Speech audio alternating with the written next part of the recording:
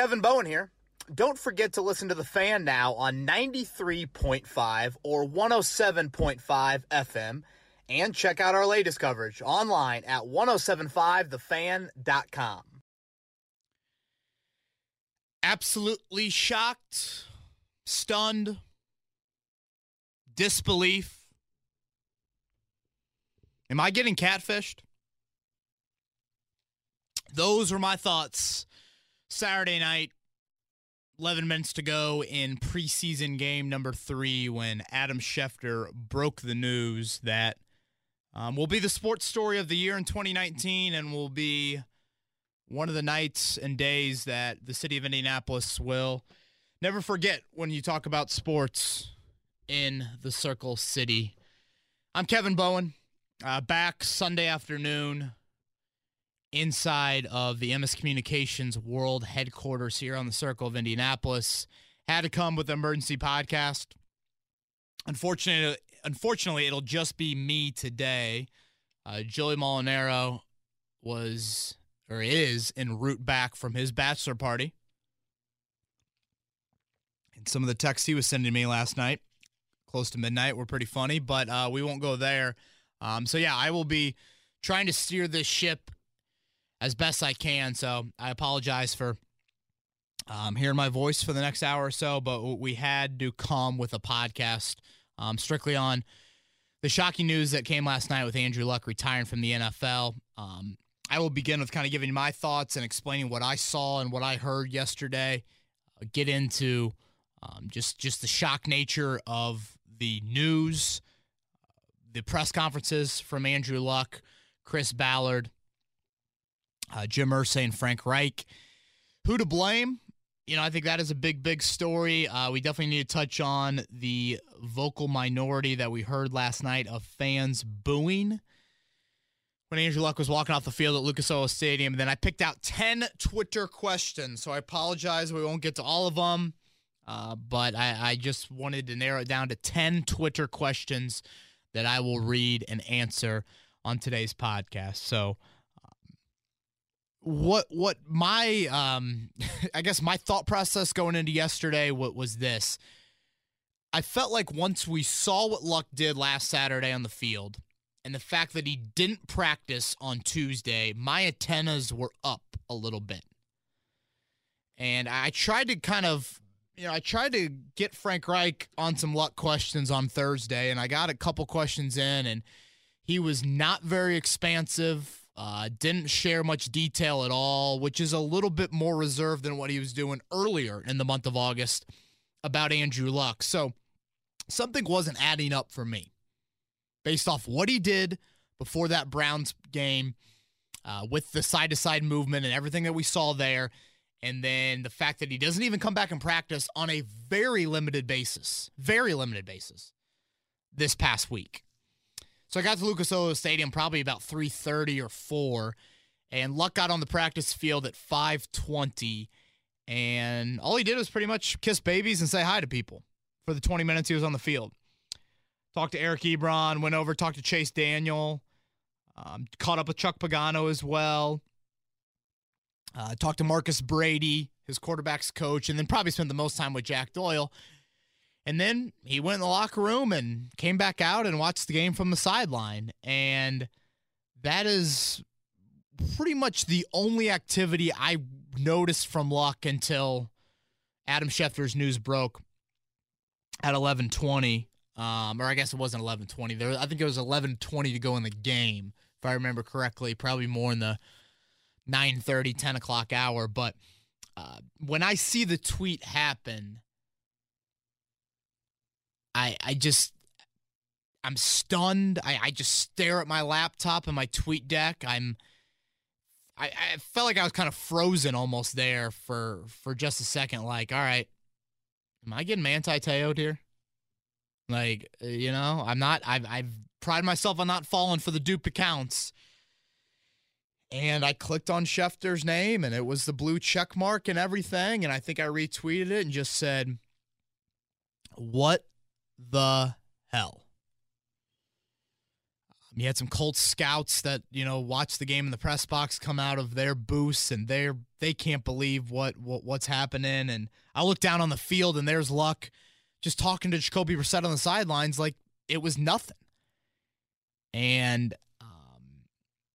I'm just in a state of disbelief at that time. So I quickly get something up online and then head downstairs and wait on, Jim Irsay typically has to make probably about a 50-yard, 70-yard golf cart ride from where his elevator lets off on the event level to the Colts locker room. And as he drove by, all he said was, "No comment right now, guys. I will address it later." And you see Andrew Luck's wife, Nicole, who is expecting here in a couple months. She goes into the locker room once the game ends, and just the general deer in headlights shock look on all people associated with the Colts was something that I will never forget. And the Colts eventually told us to go into the press box room or into the press conference room, and that's when we heard from Chris Ballard and Jim Irsay and Frank Reich after Andrew Luck spoke, and he had a prepared statement, but I say he probably deviated from that statement a good amount, and obviously you saw the teary-eyed emotion coming from him. And I guess before I get into my thoughts on just the actual news, seems to be a lot of chatter about how this broke. Why did Adam Schefter break it?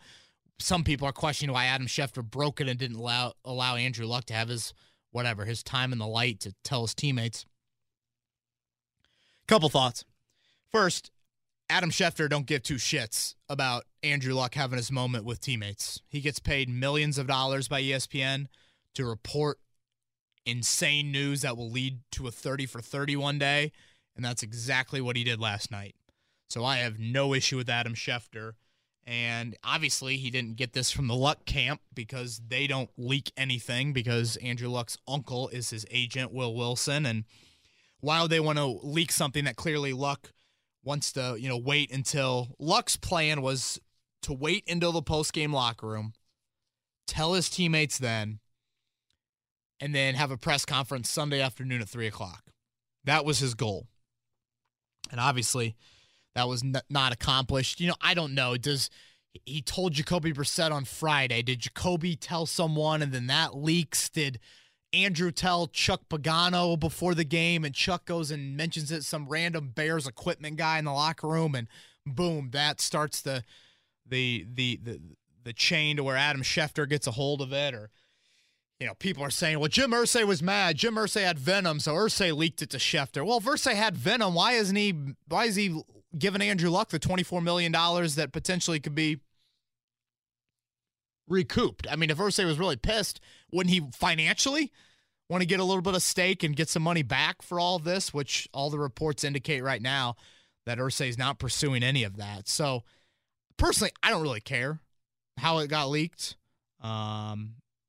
It happened, and here we are. I would say probably the biggest question I've gotten through all of this is just, what was the smoking gun? Where was it? Was there another setback? Does he have to have surgery? All of this, all these things on just why now? Why wait until 2 weeks before the season opener? And I think the smoking gun comes down to this. Yes, there was some physical pain, but the physical pain is not crazy physical pain for Andrew Luck. He said a month ago, he's played through worse. But the physical pain and the rehab that was involved and the inability to, I guess, properly cure this or heal from this, that was taxing mentally. And that is the smoking gun. This is a mental issue, I guess, that Andrew Luck just mentally did not want to go through this. We're so used to Andrew Luck playing through injuries. We're so used to the incredible toughness that he had as an NFL player. And, me trying to call a professional athlete soft is just ludicrous, and I am not calling Andrew Luck soft. But what I am saying about Andrew Luck right now is the willingness to handle pain threshold from 2012 to 2016 is different than the Andrew Luck willing to handle pain threshold right now. He no longer wants to do that. And when you're an NFL football player and you sign on the dotted line, you better be willing to play at less than 100%. And Andrew Luck, based off the news we saw last night, he's not willing to do that anymore. I've thought about Luck and retirement. You know what? I probably think about it a handful of times every offseason. Just, I'm bored. I'm a loser. People ask me crazy questions. So my mind is always racing. And I would say the magnet that always believed in my mind that Luck would be pulled back into football was his love for the game. Like, yes, we know Andrew Luck, architecture major at Stanford.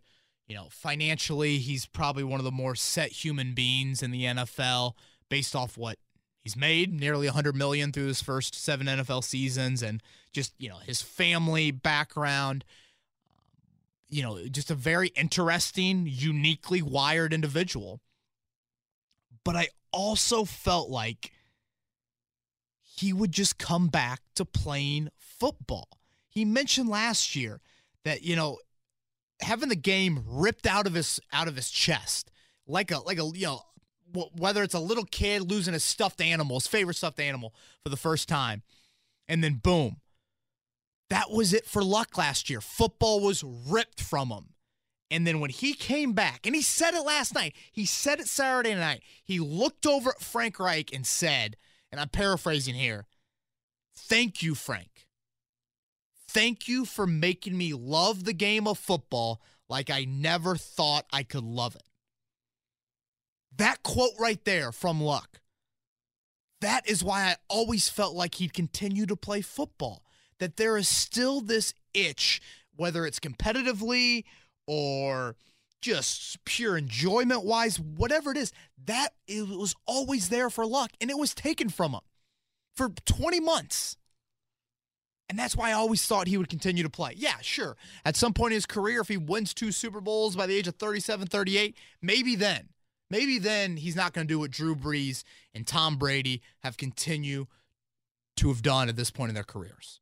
But I still thought he would stay at it for a long, long time. And we know Luck is different. I mean, he's just, even going back to his Stanford days. I was listening, I saw a clip from Zach Ertz in the Eagles locker room saying, when there were TVs on and they'd be debating about Andrew Luck for the Heisman Trophy in the Stanford, athletic training room, Luck would go up there and turn them off. And he didn't come out of Stanford after the 20, I guess it would have been 2010 season. He could have come out. He probably would have been the number 1 pick over Cam Newton. And he decided to stay another year. And he's just wired differently. And I think that we have to divide Andrew Luck into 2 different people. The Luck that we're used to before the labrum is a totally different person than post-labrum Andrew Luck.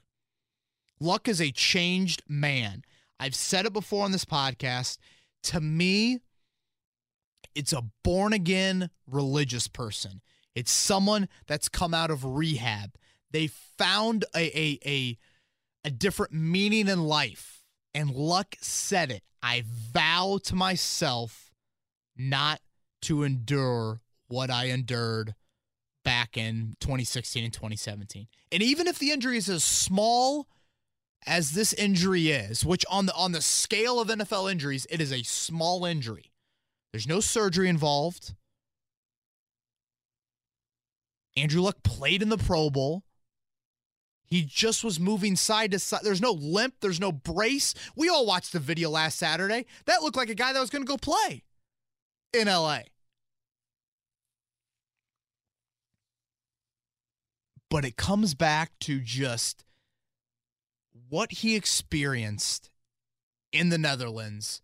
And when he came back and he swore to himself and maybe swore to his wife or whoever else that this was going to be it. If I ever felt that again, Luck's words, that was going to be it. I would choose myself over maybe my team and my teammates. Yeah, I know Joey and I mentioned, and I always have brought this up to Joey over the past 4 weeks and on our various airwaves, which, sorry if my voice is a little scratchy today. I think we're taping this about 2:30 on Sunday. I think I'm 7 radio interviews in, and I got about 5 more to go before the end of the day. But I could not believe the Andrew Luck wedding quote that he gave Albert Breer. And he gave Breer that quote on the Sunday practice 4 weeks ago today. He gave Breer that quote, which was the final time we've seen Luck on the practice field. And that quote is about, he felt like if he didn't or wouldn't have gone through the shoulder issues, he doesn't know if he would have gotten married. Which is such a crazy and borderline outrageous quote to me. But we have to talk about Andrew Luck, the person, and it's real. And these emotional scars are alive, and they're eating at him. And not to turn this into like a Stranger Things episode, but that's the reality of it. That is the reality of Andrew Luck right now. And when he said that to Albert Breer, he had just had the setback on the practice field, and now he was feeling pain in his ankle. 2 days later, he comes to the local media. That's the last time we've heard from him until last night. And he mentions the emotional scars and all of those things. Now, he also mentions, I've played through worse pain, and I absolutely believe I'm going to play week 1. And then a few more weeks unfolded, and it goes from a calf to a bone to an ankle to Luck just not having the same love of the game, with the caveat that if you love this game and want to play this game, you have to make sacrifices. And some of those sacrifices are playing through pain and rehabbing a lot of injuries. And that is the smoking gun. The willingness and the desire to want to continue to do that is no longer inside of Andrew Luck. That's it. This is mental. This is Andrew Luck. It goes back to Jim Irsay's comments a couple years ago. The whole between the ears. We laughed at Irsay. We all called Irsay crazy. He was right. He was dead on. And in a way, look at Frank Reich's comments this year. We're letting Andrew Luck steer the ship here. That's Frank Reich saying in a nice way. And this is my thoughts. There'd be some of those guys in the 90-man roster right now that would be playing through this injury, that would try to gut it out. But Andrew Luck, he just does not want to do that anymore. You know, I also found it odd how, I guess just more interesting, how Luck admitted that when he came back from the Netherlands in 2017, he was jealous of Jacoby Brissett. And that when he walked back in the building, Jacoby Brissett was this team's starting quarterback. It wasn't Andrew Luck anymore. I mean, you talk about humbling and maybe even motivating. And we'll get into this a little bit later in the podcast, but how does that jealousy sit inside of Andrew Luck over the next 6 months? You know? He watches Jacoby Brissett win a game, come back in the fourth quarter, have success, have failure. How does that make Andrew Luck feel? Will he watch? Yeah, it's just, part of me thinks there was some writing on the wall, because there was. Luck hinted at these things, but I go back to, I always thought the love of football would keep him in the game. I always thought that is something that if you take out of Andrew Luck's body, it's hard to replicate that. And maybe fatherhood will. Maybe being a husband will. Maybe Andrew Luck has some just grand plan that he's going to fulfill and satisfy all of his competitive scratches and itches, because he's got it. He's a competitive son of a gun, but not competitive enough to be willing to go through the pain of rehab to try to continue to play this game at a high level. And before I move on to the booing,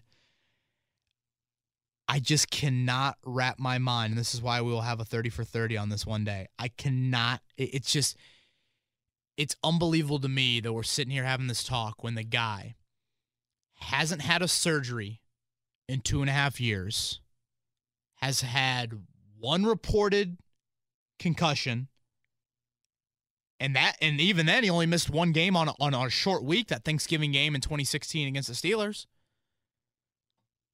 And this dude played in the Pro Bowl. Because I'm just like, playing in the Pro Bowl, it's like, shit, you got guys that don't play in the Pro Bowl because they got too much of a sunburn. Like, it's just like, no surgery in 2.5 years. No, this is not some CTE head trauma thing. He was just moving like we all saw him moving 1 week ago Saturday on that field, throwing the football. And 1 week later, this man is getting booed off the field like he's never been booed inside of Lucas Oil Stadium. And he's retiring from the NFL 2.5 weeks shy of his 30th birthday. When what was waiting for him this season was the best opportunity he's had as a professional athlete to achieve all the individual accolades that people thought was possible when he was drafted in 2012. This is the best chance. I said it. For Andrew Luck has got to be an MVP type player, and he better be. That is what is here right now, available to him. And that's just what makes this story so effing crazy. Crazy. God, Joey's so lucky he's not here. Man.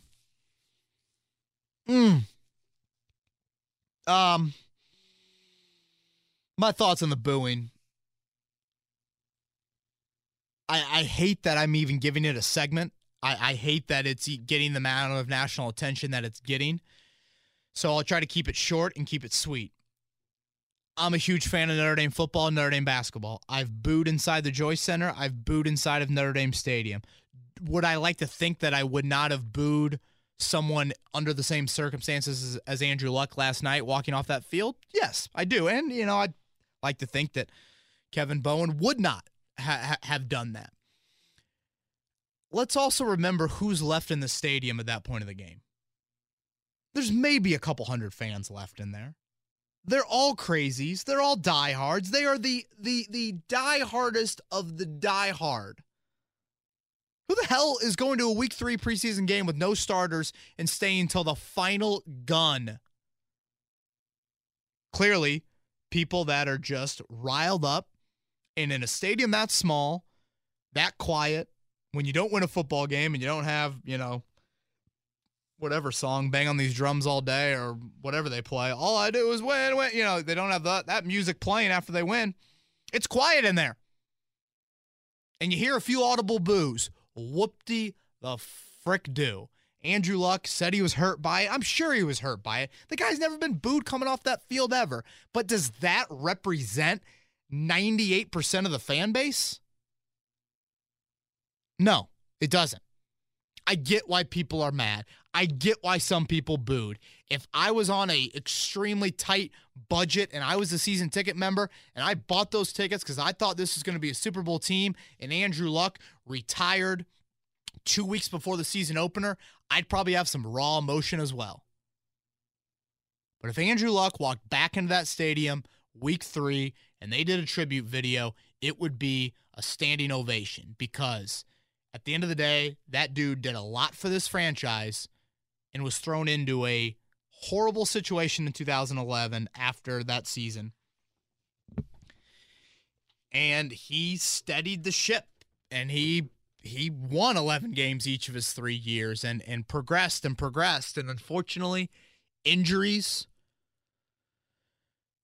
decimated his career, and injuries not only decimated from a physical sense, but in the end, it mentally overtook him. That's what it did. It mentally overtook him. Drew Brees and Tom Brady and Peyton Manning, whether it's a neck or a bursa sac or a labrum for Brees or an ACL for Brady, they went through significant injuries But then after that, they were either A, able to stay pretty healthy, or B, they just had more of a desire to understand that rehab was going to be part of their lives, and that if they could manage that, they would still play the game of football. And that's just not there. It's not there inside of Andrew Luck anymore. That guy looked so emotionally drained last night at that press conference. He was joking, and it was kind of his normal self, but then, man, just the teary-eyed nature and just, I don't. My opinion on the booing, again, is I wouldn't have done it. I think a lot of the people are idiots that did it, but me telling fans what they should do, and as long as you're not running on the field naked or jumping off the balcony from the upper level, pretty much you can yell just about whatever you want inside of an NFL game. So I don't, it's just I honestly think what's really frustrating for fans, and honestly what I would want to boo if I were a fan, is this. Andrew Luck saying that last Saturday, when he's out there, his quote last night was, "I had a good idea that it might be my last time throwing at Lucas Oil as a current member of the Colts, and I made sure to go out there and enjoy it." Come on, man. Why the hell are you going out there? You know what the optics look like. Can't you throw, 2 more hours before kickoff where there's no cameras around? I mean, that is just a bad look. And then all of a sudden that happens Saturday. Monday he's in, the West 56th Street offices telling Chris Ballard and Jim Irsay and them that he's thinking about retiring from the NFL. It's just, and I think that's what frustrates fans. I don't know if fans were so much booing Luck as booing just how this process has unfolded for 4 years. It's not all on Luck. Part of it is. Part of it's on a lot of other people. And fans are pissed off right now at the organization, and the court of public opinion is pretty damning right now with evidence. I just posted a timeline, 1075thefan.com. Could you prove the Colts guilty of lying in a judicial system? I don't know, but there's a whole lot of misleading frequent over the last 4 years, and that is what is incredibly frustrating. And that, if you're going to boo all the merrier.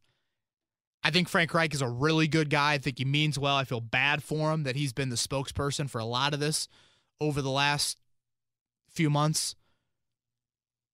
But on Thursday, when Frank Reich is telling me that Andrew Luck's making good progress, come on. He's not making good progress. He's retiring from the NFL in 48 hours. Don't answer the question. That, just to say that, that's what pisses off fans. And it should. Absolutely should. Looking back on what Luck said last night, I thought that I kept on coming back to, again, Luck saying that he vowed to himself that no amount of fun that he had playing football last year, which it sounds like it was the most fun year he's ever had playing football. If he was going down any sort of rehab path again, that's it. That's done. I vow to myself that I'm not going to do it again. That is the ultimate stance, I guess, that Luck is, putting his stick in the sand and making sure that everyone knows it. He obviously thanked numerous people. Again, I thought the jealousy aspect of things to Jacoby Brissett was really interesting. He kept on saying that there was a lot of clarity there with his decision. I know that Jim Irsay multiple times left the door open and double backed on it and doubled down on it, whatever you want to call it. Multiple times that, maybe it'll be like Michael Jordan or Tiger Woods. Maybe he'll come back. Never say never, and we'll get into this in Twitter questions. I've got an apology to make to one of my guys. He knows who he is, XFL guy. Won't say his name, but he knows who he is. It just keeps on coming back to, with Luck, how is he going to feel over the next 6 months? How does he feel in a month? Like I said, when he watches Jacoby Brissett play the game of football and he watches this football team play. He loves Frank Reich, loves Chris Ballard, loves T.Y. Hilton, Adam Vinatieri, all those guys. How does he feel in 3 months when he's a father? Does he feel like Tiger Woods felt? Where Tiger said, I'm tired of my kids having to look at YouTube to see what daddy accomplished in the professional world. I want them to see it firsthand. Does that scratch Luck's itch at all? What happens in 6 months when he's seemingly healed from this posterior ankle sprain, ankle pain, calf issue, whatever you want to call it? When he's fully healed, does that change his mind at all? I probably put it at 20% chance he comes back and plays. It would have to be that. It would have to be the love, the jealousy, that he can't find anything else in his post-football life to satisfy that void in his heart, honestly. Because there was a void there when he came back from the Netherlands. There was a void. But is it worth going through rehab and pain? Because if Andrew Luck comes back and play, you can't put him in bubble wrap, Andrew. Like, you're going to have to go through some of it, Like, I feel like you are going to have to go through some of it. And I just can't see. He knows full well he's going to have to encounter that again. And unless he's willing to deal with it and willing to fight through it, I don't think he's going to do it. So, yeah, once Luck got done talking, him and his wife, and I guess the entire Colts of Brass, they exited back into the locker room, and then just a couple minutes later, Ballard, Reich, and Irsay all came back inside, and I would say it really hit me that Andrew Luck had retired from the NFL when Chris Ballard described him in the past tense. Ballard's quote, "Andrew Luck was a unique talent." Like, that dude is 29 years old. And we're now talking about him. Again, no injuries that need surgery here in 2019. No surgery in 2.5 years. Played every meaningful snap last year. Virtually every meaningful. Take out a Hail Mary snap here. Played in the Pro Bowl. And he's retiring from the NFL. 1 concussion in his career. Only missed 1 game on a short week. That was 3 years ago. Irsay mentioned how he didn't want to talk Andrew out of the decision, which ultimately I think is smart. I'm curious, was an idea of putting Luck on injured reserve thrown around? Was there an idea of having Andrew Luck take a pseudo leave of absence an idea? I mean, I feel like all of those, listening to all the parties talk last night, could you have gone that route? Were all parties willing to go that route? I couldn't believe Irsay mentioned.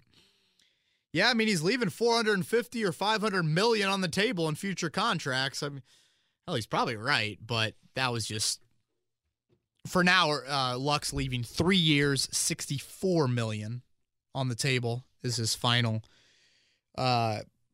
remaining contract details. Now, again, the Colts will give him the, $24, $28 million, something like that he's still due on the prorated signing bonus and whatnot. So, and so I actually thought Irsay was, he had a few crazy comments about a butterfly, and I thought he probably harped on Luck coming back a little bit too much. But, Ballard and Reich per usual, took more of the kind of unemotional thought process. You'd love to get him a couple beers and see what they'd really say. But I'll say this before moving on to laying some blame and then taking Twitter questions.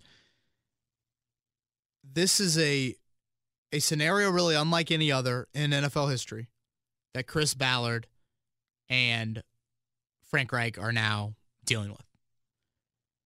Having said that, these two guys are wired differently in that they get what Andrew Luck means. They know what Andrew Luck means. That's a reason why Chris Ballard was crying last night and why Frank Reich was crying or looked like he had been. You know, this isn't Philip Walker, retiring from the NFL. This is a generational quarterback. But these two guys will not say, woe is me, maybe at all. They won't feel sorry for themselves. They will get back to work, and they will work. Frank Reich, you just hand them who's dressing. Who are the 46 guys on game day, and we're going to go. And Chris Ballard has said umpteenth amount of times from that opening day press conference in January of 2017, it's never about one person. Never about one person. And I think these two guys, maybe, and I don't know every GM head coach combination in the league, and it's a tall task, an extremely tall task. And we'll get into that a lot more today and on future podcasts.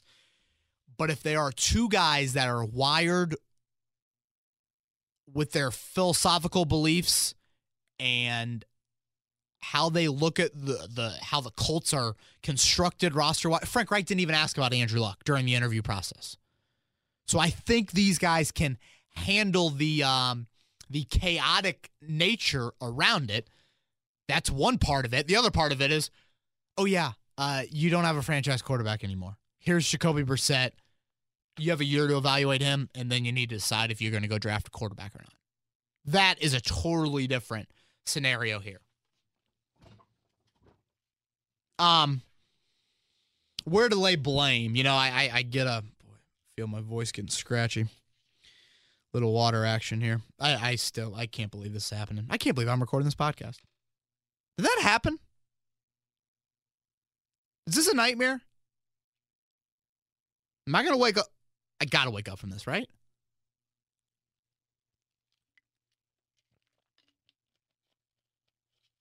Hard Knocks should just switch over to the Colts now.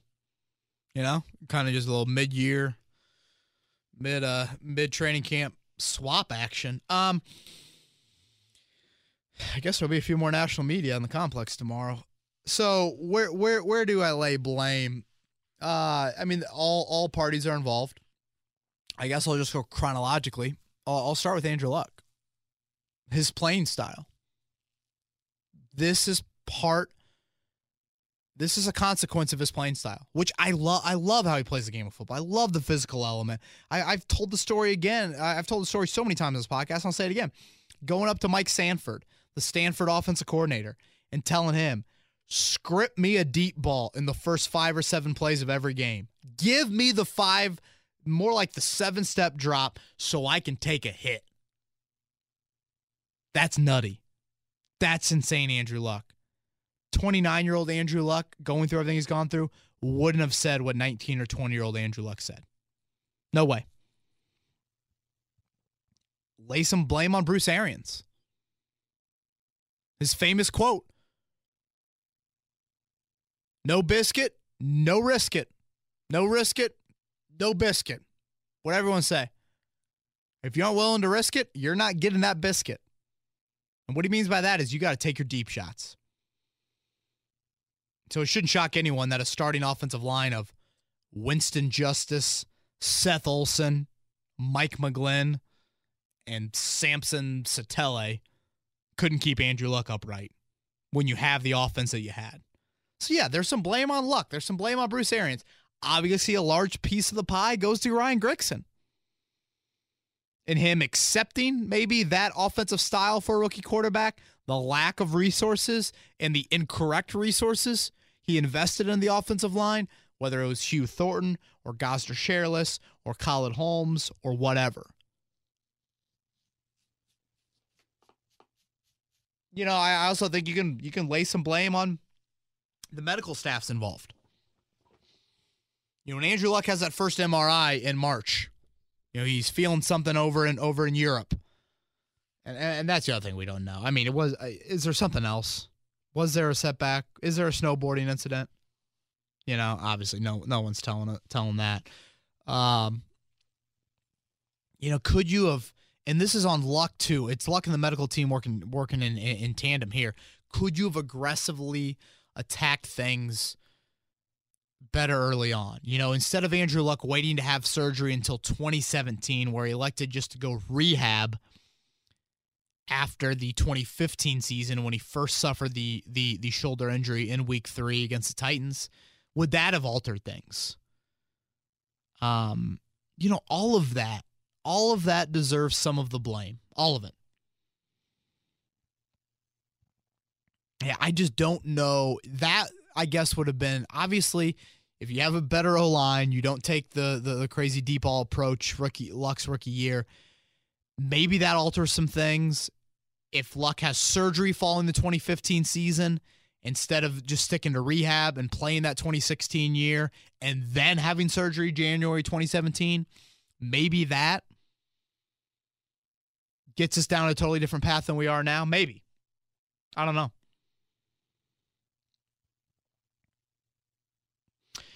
All right, Twitter question time, and we will end with 10 Twitter questions from, it might be a little bit more than 10 per usual. You know, I gotta sneak in a couple extra. And first, I gotta apologize to my guy.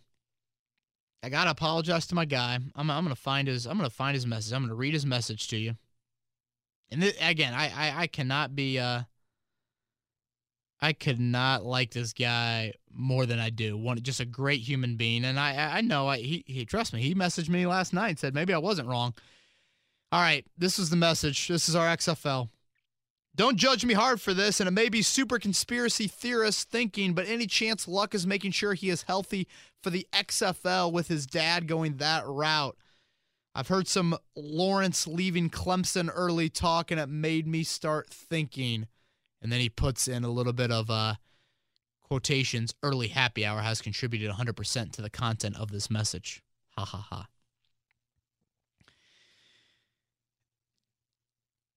We did get an XFL question.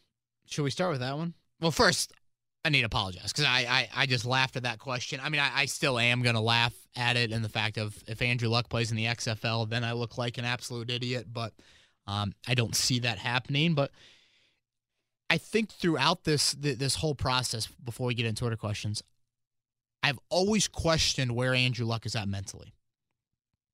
You guys listen to this podcast on a weekly basis. You've heard me talk about his availability week 1. I have no evidence that says he plays week 1. I have said that so many times.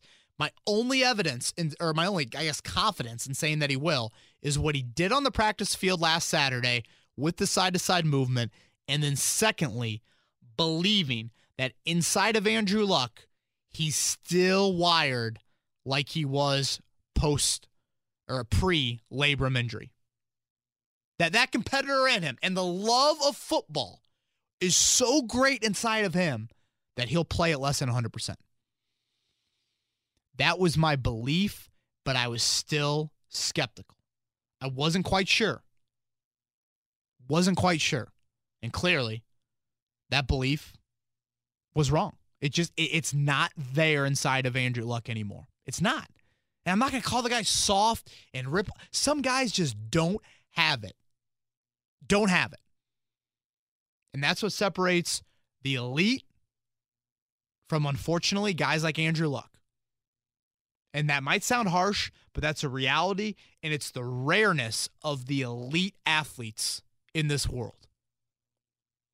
You need your health to cooperate, and that is a big unknown, and there's a lot of luck, no pun intended, involved in that. But you also have to be willing to play through some things. And Luck was. He did it on a lacerated kidney. He did it with rib injuries. He did it with a torn labrum. He did it, and it was unbelievable, and it was admirable. But he just didn't want to do that anymore. even if it was just a much more of a minor injury, then you would think would send a guy into retirement at the age of 29. All right, first question comes from Wesley. How can fans trust Ballard and Irsay? In many people's eyes, they lied about Luck playing twice to sell tickets.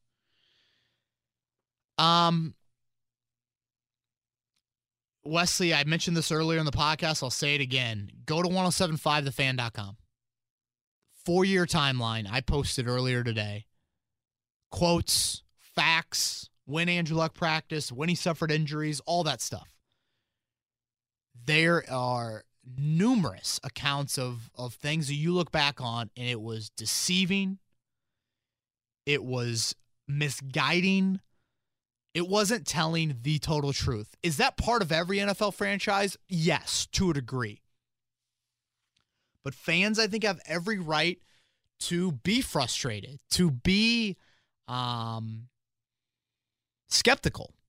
And I think, I don't believe that, like, 2017, I think it was a lot worse than 2019. I mean, I believe that a week and a half ago, the Colts still thought Andrew Luck was going to play week 1. I'm sure they were starting to get nervous, but I think they thought that Luck would just kind of come to his senses, if you will.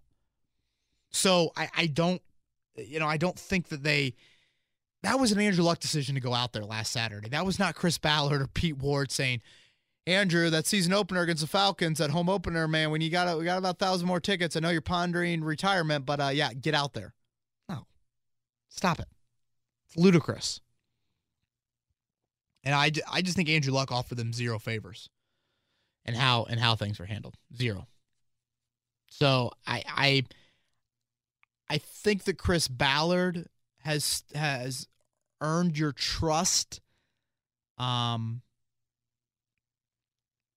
But I can't sit here and just tell fans that you should trust everything, because there has just been some misguided stuff throughout the past few years. I think Ballard has been the most honest of all parties involved.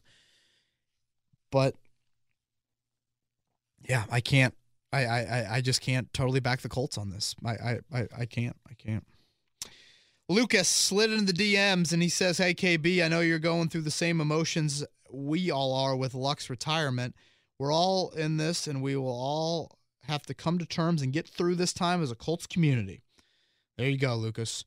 For your emergency pod, how do you think Luck's legacy will be remembered for the Colts and the NFL? Is there a bust in Canton in his future, similar to the short career of Terrell Davis, with a wait period but an eventual induction? Lucas, there will be no Hall of Fame bust for Andrew Luck.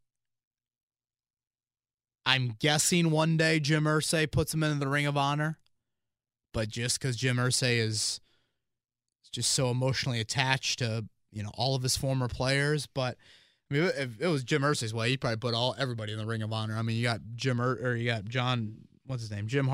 and Bill Brooks up there, and hell, you got the 12th man up there. Andrew Luck's career will be remembered for what ifs. A physical toll that was taken on his body and a mental toll of what ifs. I hate to do this, but I think it's fair. What if Andrew Luck was wired like Clayton Geathers? Clayton Geathers playing through injury after injury, rehabbing like none other, and still giving it a go. It's that those will be some of the questions that we have. Andrew, what did Andrew Luck do? 4 Pro Bowls, won 4 playoff games. Some comeback player of the year. But, the harsh reality is he never garnered an MVP vote, never was on one MVP ballot. There's 50 votes a year for the MVP, never got one. And he never made a Super Bowl. That's not anything Canton like. Nothing. Nothing can't like. Sorry, Lucas. But, I do want to say what Luck came into and what he endured through that 2012, 2014 seasons to have the type of run he had was pretty darn amazing. And that trajectory was pointing straight up. And everything changed week 3, 2015 season when Jarrell Casey hits him down in Nashville. He comes to the sideline and Matt Hasselbeck kind of hits Luck in the chest. And that's where the 4-year pain cycle began. That's where it began. Mark. I got a great friend named Mark. Great friend. He's full of conspiracy theories, and he's probably loving some of this Luck drama. But this is not that Mark. This is a different Mark. Mark says, I think there is something deeper here. Part of me wonders if he suffers from some degree of clinical depression. He wouldn't have to in order to make this move, but I've wondered this in the past with other comments and how he carries himself. I wish him well, no matter what. Mark, obviously I have no idea about the clinical depression part of your question, but as I've said throughout this podcast, and I think it's something that as a society, and not to get too deep into things, we have come more accustomed or more accepting might not be the right word, but just acknowledging that mental health is real. It is a real disease, if you want to call it. It is real. And there is a mental aspect that has led Andrew Luck to retire. The physical pain, I guess, maybe exposed this mental aspect a little bit more for Andrew Luck. But ultimately in 2019, this calf, this ankle, yes, that might have been the final straw. But ultimately, it is a mental hurdle that Andrew Luck was not willing to continue to try and clear. He was not. He did not want to do that because it was impacting other things in his life. It goes back to the marriage comment. The marriage comment is crazy and outrageous for so much of the population, but it's not for Andrew Luck. And that's what we got to keep on coming back to with this debate. Andrew Luck is a different cat. He is. For better, for worse, whatever you want to call it. So, yes, there is some sort of mental, whatever you want to call it. I'm not going to try and sit here and diagnose Andrew Luck with anything because that's just idiotic for me to do. But, yeah, Mark, there is some sort of mental aspect that has led to him retiring, at the age of 29. Colts with Grant asks, very loyal listener, I appreciate you chiming in here. Luck spoke a lot about clarity. You think he has plans? Or you just take that to mean it's clear football is not part of the equation moving forward? Grant, it's a really good question. Luck did often mention that there's clarity with his decision. I just think right now on August 25th, he's done playing football. He's done having to go through the pain and the rehab that it took to try and play the game of football. And I don't think he has like concrete plans. I'm sure he's always thought about stuff. I don't think he'll rush into anything too crazy. I've always felt like one day he'd move to Europe, raise his family over there, and he'd try to do something involved with the English Premier League, soccer. I always thought that's what he would do. Maybe not. Maybe, but I thought the architecture aspect of being over in Europe and all those older buildings and whatnot. And I can't believe we're having this podcast. I can't believe I'm 53 minutes into this bleeping podcast by myself, Sunday afternoon, 3:07. I got 4 hours of sleep. My wife and I are we're gonna go to half liter after this. That's what we're gonna do. We're gonna have a beer. We're gonna get some mac and cheese. We might get a little brisket, and we're gonna talk. And I'm gonna say thank you for supporting me over the last 24 hours. Hell, she was right. We went to dinner last Thursday, and she was telling me that, you think Frank Reich's really emphasizing the run because Luck's hurt? Maddie, you were right. Gosh, I just got to listen to people that are right around me a little bit more. Grant, going back to the clarity aspect, God, I need Joey here to keep me on track. Go back to the clarity aspect of it. How does Luck feel in a month? How does he feel in 5 months? How does he feel in 10 months? That's why I stick with the 20%. Tiger Woods and Michael Jordan, two totally different athletes in a way. But it's just luck will get away from it because he doesn't do social media and he can be isolated. And I know he says he wants to stay in the city of Indianapolis. I can't imagine him actually following through on that. I mean, what is Andrew Luck going to go to Garden Table on Sunday afternoon of a Colts game and go get a mimosa? You imagine? Brunch. There's Luck going to Fresh Market at 1:30 as Matt Taylor and Jim Sorgi are playing over the airwaves as Luck pushes his cart down the aisle looking for baby formula. I mean, I don't even know they sell baby formula at Fresh Market. But yeah, I mean, who knows? It's just, I just think playing football right now is not there.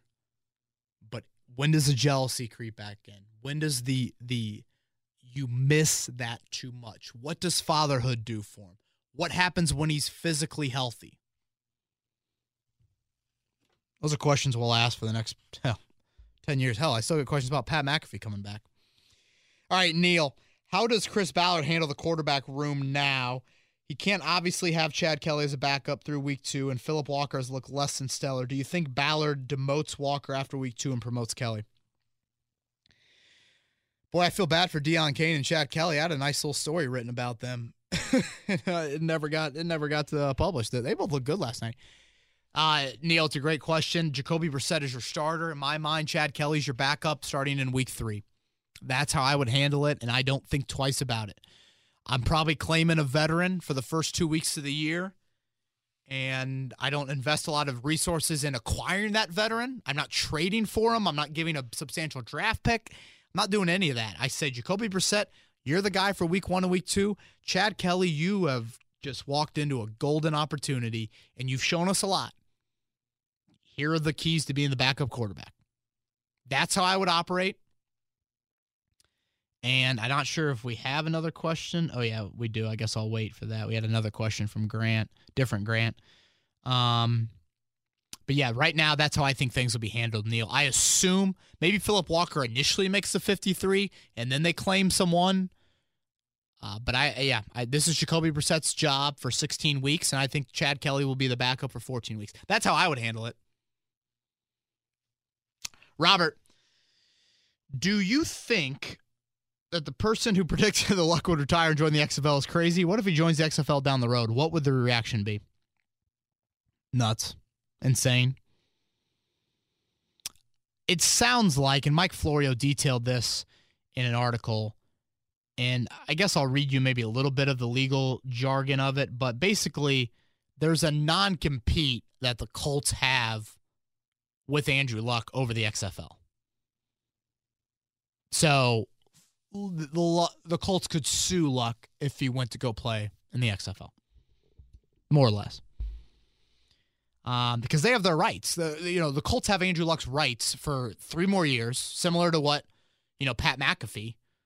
McAfee and Ballard talked about it a couple weeks ago on his podcast that if McAfee would have come back and had to have wanted to play, the Colts still had his rights. So the Bears or whoever would have had to offer some compensation, I believe, or Ballard, I guess, just could have said, all right, Pat, you got a big enough fall in. I want you on my good side. See ya.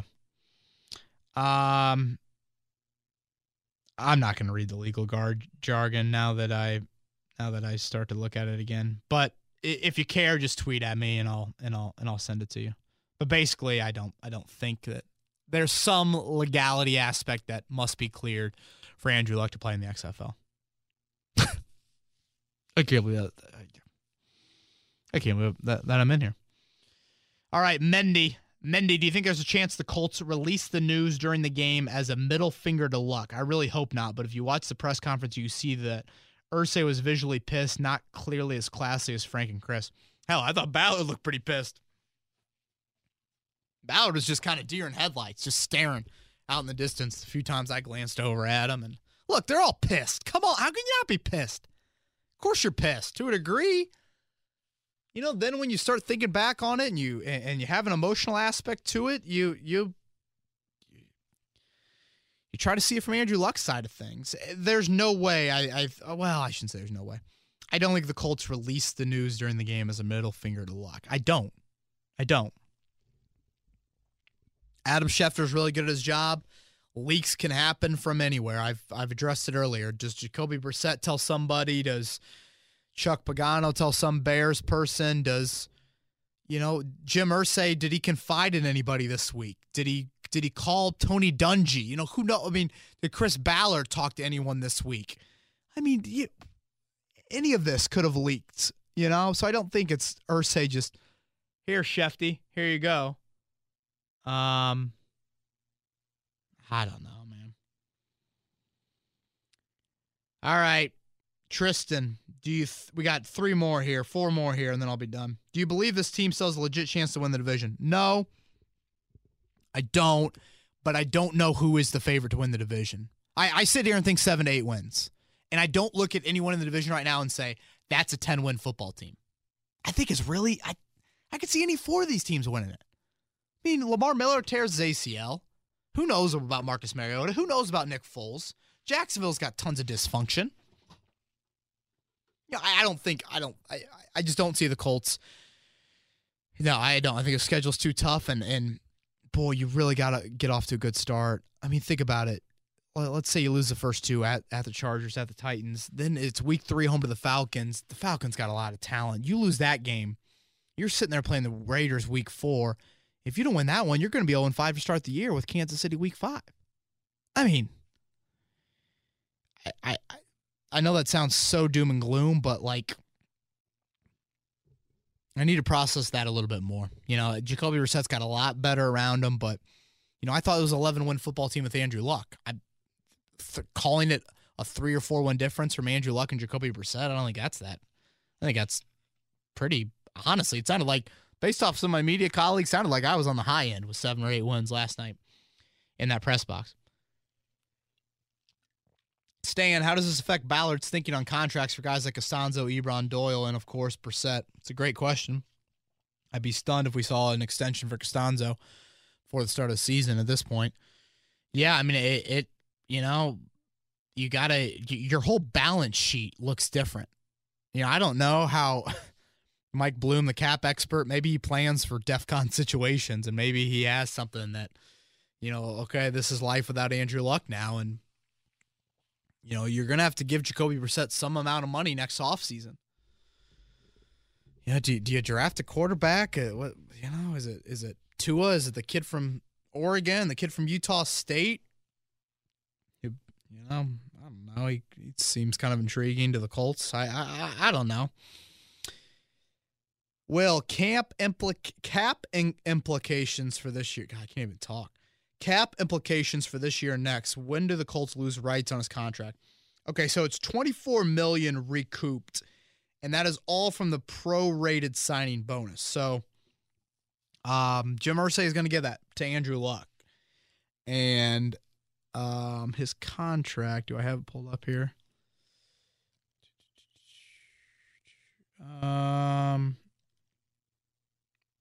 All right, let me pull this up here. This is from Over the Cap.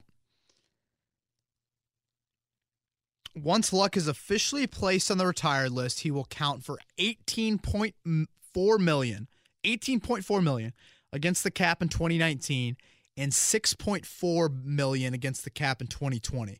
So there's the that's the $24 million that has been recouped. 12.8 of that million, or 12.8 million of that figure, comes from the original $32 million signing bonus Luck received in 2016. The other 12 comes from a roster bonus that was earned this past March. So I think in years past, you've seen like Calvin Johnson's situation. Some teams try to pursue that money.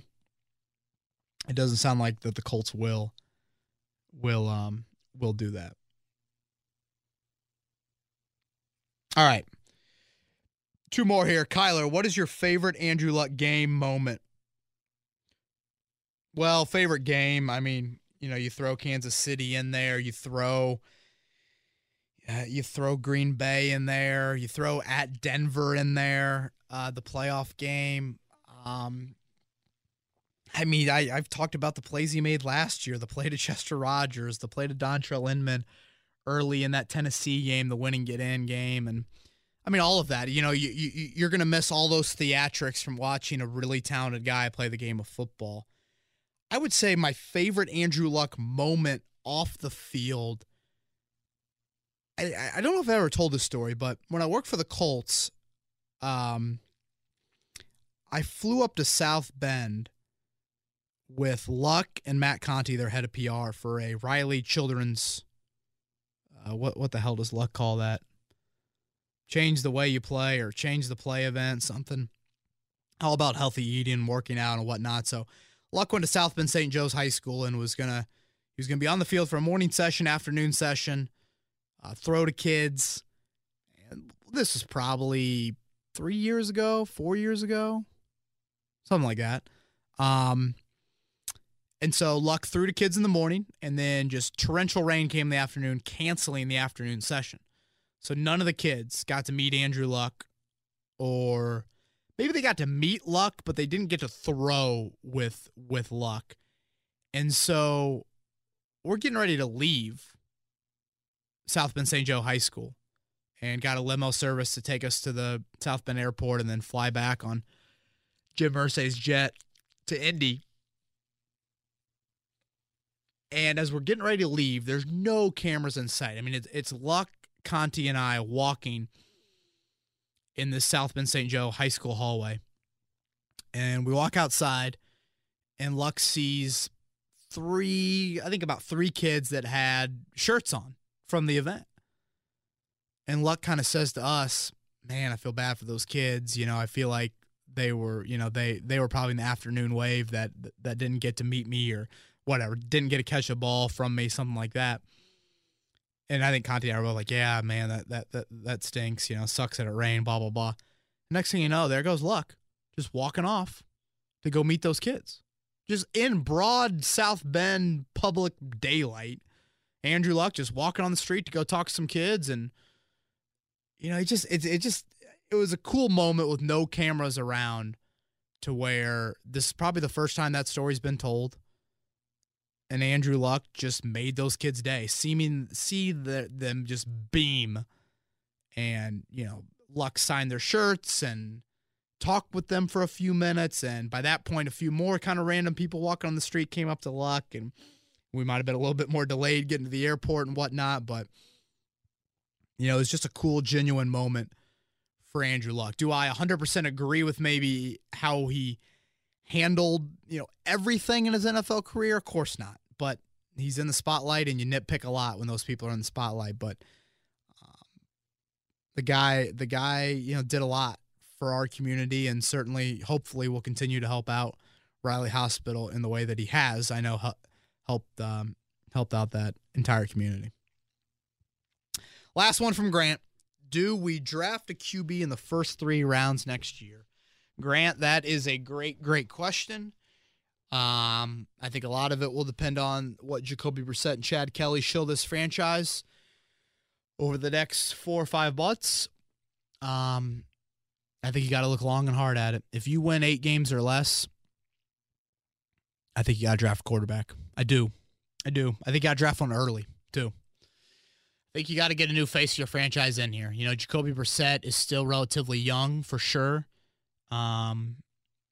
But I just, you know, he was a 3rd-round pick, and the ceiling's just maybe not the same height-wise as it is for, you know, insert Justin. Are we calling him Justin Airbear, the Oregon kid? I think I heard Airbear. Tua, or the low kid from Utah State, or Jake Fromm, or whoever else. I don't even know. I'm not going to lie and act like I've looked at it too closely, but I think you do. If you finish less than 500, I think you got to. Who knows?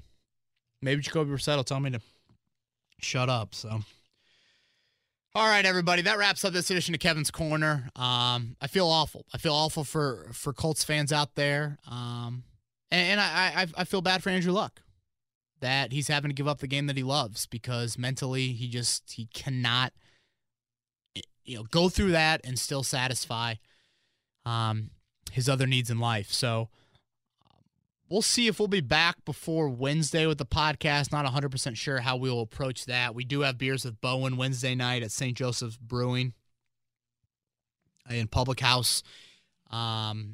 Beers and Bourbon, I should say. Evan Williams Bourbon is helping us out there with that event as well. So hit me up on Twitter. Love to have you out there. Joey and I will be there doing kind of a live version of Beers with Bowen, and it'll be a lot more 53-man roster centric. I'm sure we'll talk a little bit about luck, but want to try and move on from there. So appreciate y'all tuning in and following along over the last now 24 hours or so. It's been a busy time. Please check out the website. Shameless plug there. We got a lot of written content up there from everything that happened. And if you have any other questions, don't be afraid to reach out on Twitter.